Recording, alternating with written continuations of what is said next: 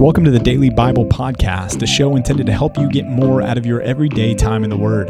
This is a ministry of Compass Bible Church in North Texas, and if you'd like to join along with our daily Bible reading program, you can do so by going to compassntx.org and clicking on the Daily Bible Reading tab. Thanks for joining in for today's episode of the Daily Bible Podcast. Hey, welcome to another episode of the Compass Daily Bible Podcast. What on earth are you doing? I don't even know, man. It's just the words started coming out of my mouth and I couldn't stop them. And it was like... Might as well. Just go for it. Rename the podcast. Change it all up. It's Monday after all. So it is. Do whatever you want. That's a Monday intro. It's and our welcome. day off. The Daily Bible Podcast. It is our day off. Yeah.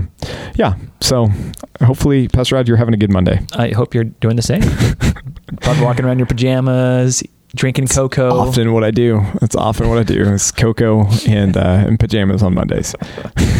No. There are worse drinks and worse things to wear. Well, yes, that's true. That's true. But yeah, for the sake of our audience, we'll just move on past that. Yeah. It's Monday. We hope you're having a good start to your week and your work week, at least. I guess our weeks all started yesterday at church. That's right. And that's the way it's supposed to start. That is the way it's supposed to start. And today's Monday. The World Series shifts now to Arizona today. Oh. And so we got Game 3 in Arizona tonight between the Texas Rangers and the bad guys. Who are you rooting for, Pastor TJ? I have no idea. The Texas Rangers. Yeah. So, you think they'll win this year? Do they have an actual chance? Dude, are they going to throw it like they did that one time? Listen, I was watching the game on Friday night, and the comeback game in extra innings, the walk-off home run. That was a high point in my life. Like getting married, having kids, seeing the walk-off home run. Second to this. Oh, man. All that second to the walk-off home run. Dude, I don't know if... Watch out, Amanda. I don't know if you know how much of a diehard Rangers fan I am. Like, this is big. This is big. Wow. This is really big in my life. You know, it's funny. I didn't realize that they're in the World Series until you told me on Saturday. So I'm excited. I mean, I'm a hometown, home team kind of guy. That's good. I'm excited for this. It's a good time to jump on the Rangers bandwagon. We've got room. I'm going to buy a shirt or something. You can get on board. Build me a tattoo.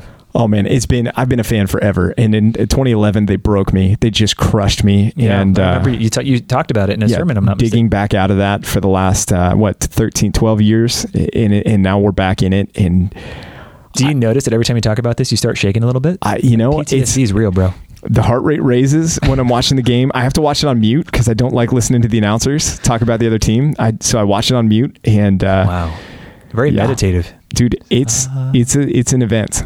It's an event. Yeah. Wow. That's great, man. Yeah. I'm excited for you. I like football. Hockey's probably my number 2 sport. Like I'm a big Dallas Stars fan. I would never have guessed that in a million years. Well, because I started watching them in 99, which is when the Stars won the Stanley Cup. So watching a team win a championship, it like hooks you. Yeah. And that's what draws you in. So hockey's probably number 2. Football would be number 3, and basketball's a distant 4th for me. Wow.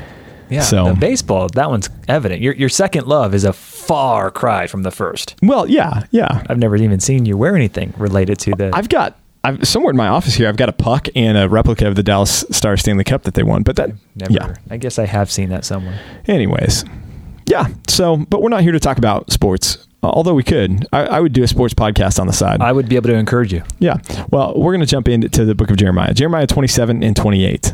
Let's do it. 27, 28. Happy about this one. Yeah. Hey, chapter 27, this one is basically a warning against false prophets and a warning to the false prophets. And again, 597 BC is the time frame that we're dealing with here.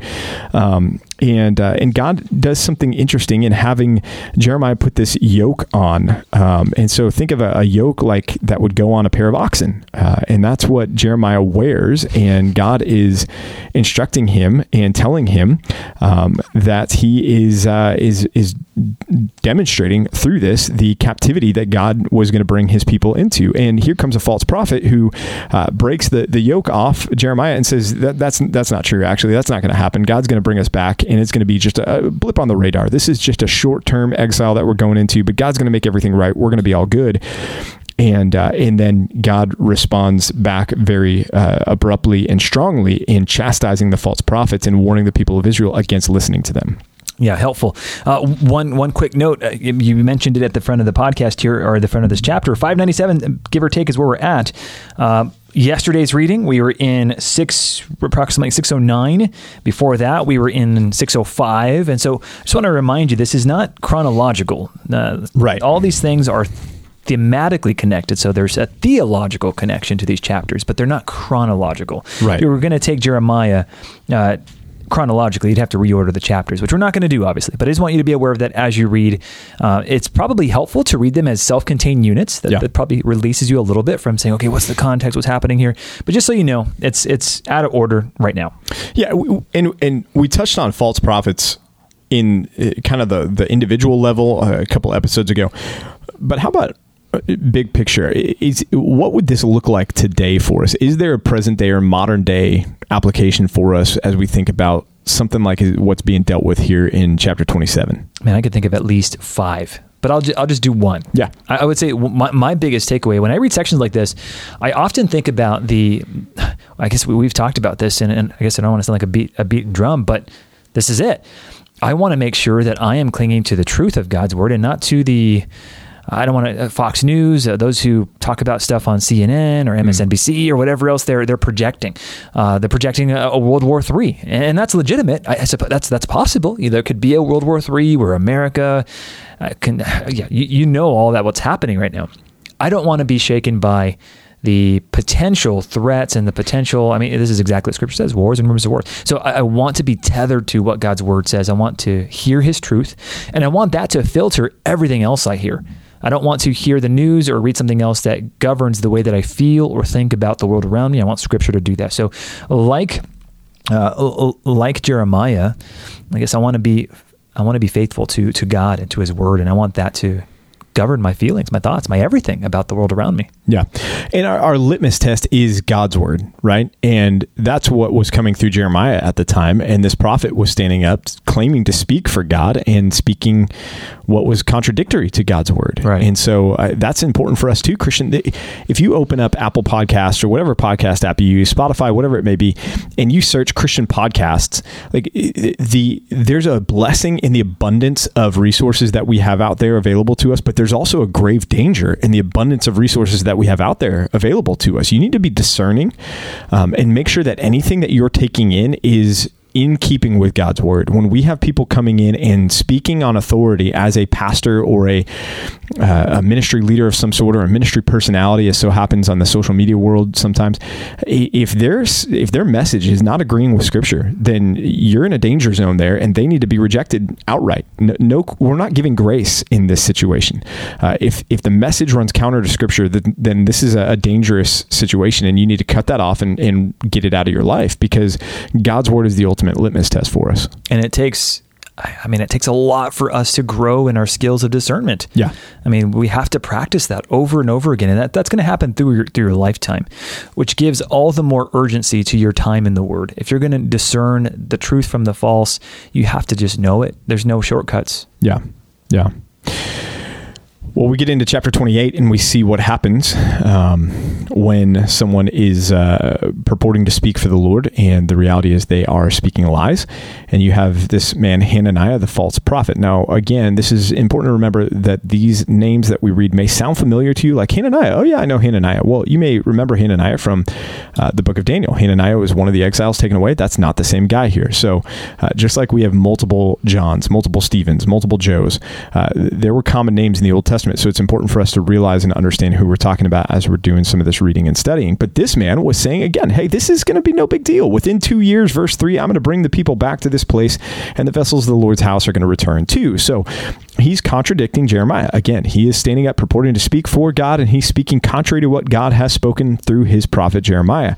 Well, Jeremiah responds and says, hey, check yourself before you wreck yourself, because things are going to get bad. And he introduces the litmus test in verse 9. As for the prophet who prophesies peace, when the word that the prophet comes to pass, then it will be known that the Lord has truly sent the prophet. Okay, well, let's see if this is going to take place. And you don't have to wait long, because God, through Jeremiah, prophesies about what's going to happen to Hananiah. Hananiah is going to end up judged severely, taken into captivity, and he would end up suffering an end, and his life would end in captivity as a result of his false prophecy, claiming to speak from God when he didn't speak for God. Yeah, this is much the same stuff that we've read so far. Right. We're just saying the opposition against Jeremiah is replete. There's lots of it, and Jeremiah is withstanding the tumult, which is great. It's commendable, and that's what we should hope for ourselves. Tumult. That's a word. That is a word. It's a word we sing, right? The tumult of her wars. Oh, yeah. I guess so. Yeah. I didn't think about that. Yeah. Tumult. Well, hey, let's jump to 2 Timothy chapter 4. Jump. I want you guys to all jump. Jump. Jump around. Jump around. Yeah. Isn't that the crisscross? Or is that House of Pain? I think it's Crisscross and want to make you jump. Yeah, it's a different one. Did you ever do that? Did you ever wear your clothes backward? Nope. Never? Nope. Okay. Neither did I, but I wanted to. Did you? I did. Yeah. Because that crisscross, man, that was cool. Yeah. Things that were cool, dude. Things that were, speaking of things that used to be cool that are no longer cool or ever were cool. Actually, I think this was unique to my middle school. Okay. It was a thing where in PE, the I don't know if I want to. I don't know if I want to share this anymore. Now I started, I can't stop. Yep.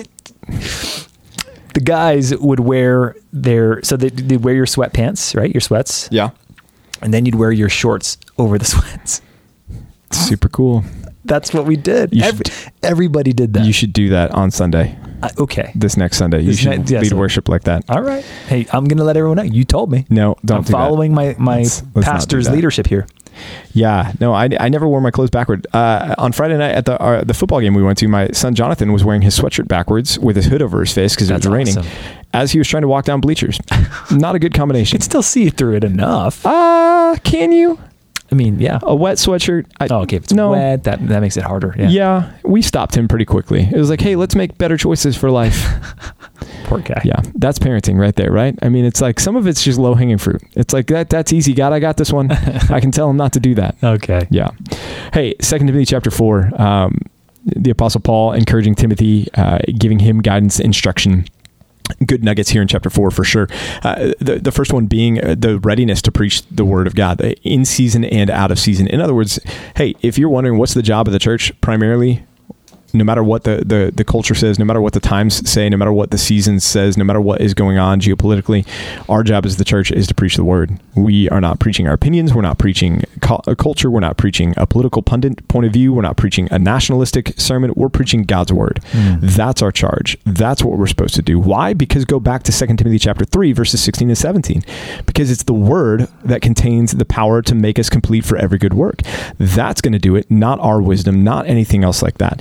And the contrast is those that want their ears itched. And that's not just the easy believism and comfortable sermons. Those are the people that have their axe to grind, that want the pastor to preach their point of view. They want their brand of politics to be championed from the pulpit. They want their brand of morality to be championed from the pulpit. And look, some of those principles will come through if we preach the whole counsel of God's word. Right. But our call is to preach the whole counsel of God's word, not to preach a corner of opinions that emerge out of God's word. Yeah, and Paul's charge to Timothy is, hey, beware, man. There's a time coming, and I think we're in it, when people just want to have their ears itched or their ears tickled. They just want to hear the things that they want to hear. And man, I feel like we're probably, if not fully in those days, probably since the days of Paul, but man, I feel that. Yeah, I feel the pressure to be careful with how I phrase what I phrase, and not to say that we should be indiscriminate and reckless in how we preach. Obviously, that's not what Paul's saying here, but that does mean our job is not to necessarily make you feel good. Right. Our job is to be faithful to the one who gave us this responsibility, and that will often mean, as Paul here lists, a time is coming. Before that, verse 2, preaching the word means reproving, rebuking. Those are not fun words. Nope. No one wants to be reproved or rebuked. That also means exhortation. That's a good thing. Go get it. Go do it, church. With complete patience and teaching. So our demeanor is to be patient as we continue teaching, with the intended goal of reprove, rebuking, and exhorting. Yeah. Yeah. And if we do this faithfully, we can have confidence that Paul had here when he says towards the end here, look, I'm nearing the finish line. Paul understood as he was writing to Timothy, whether it was that God had given him a specific understanding and conviction of this, or just he was, being able to see the writing on the wall. The writing on the wall, right? Yeah, he knew his life was drawn to a close, and so he's writing to Timothy and says, I'm looking back over the time since I've been saved, I feel like I've done what God wants me to do. I've finished the fight. I've finished the race. I've fought the good fight. And this reminded me of Philippians chapter 3, when Paul wrote there to the church at Philippi saying, I'm not there yet.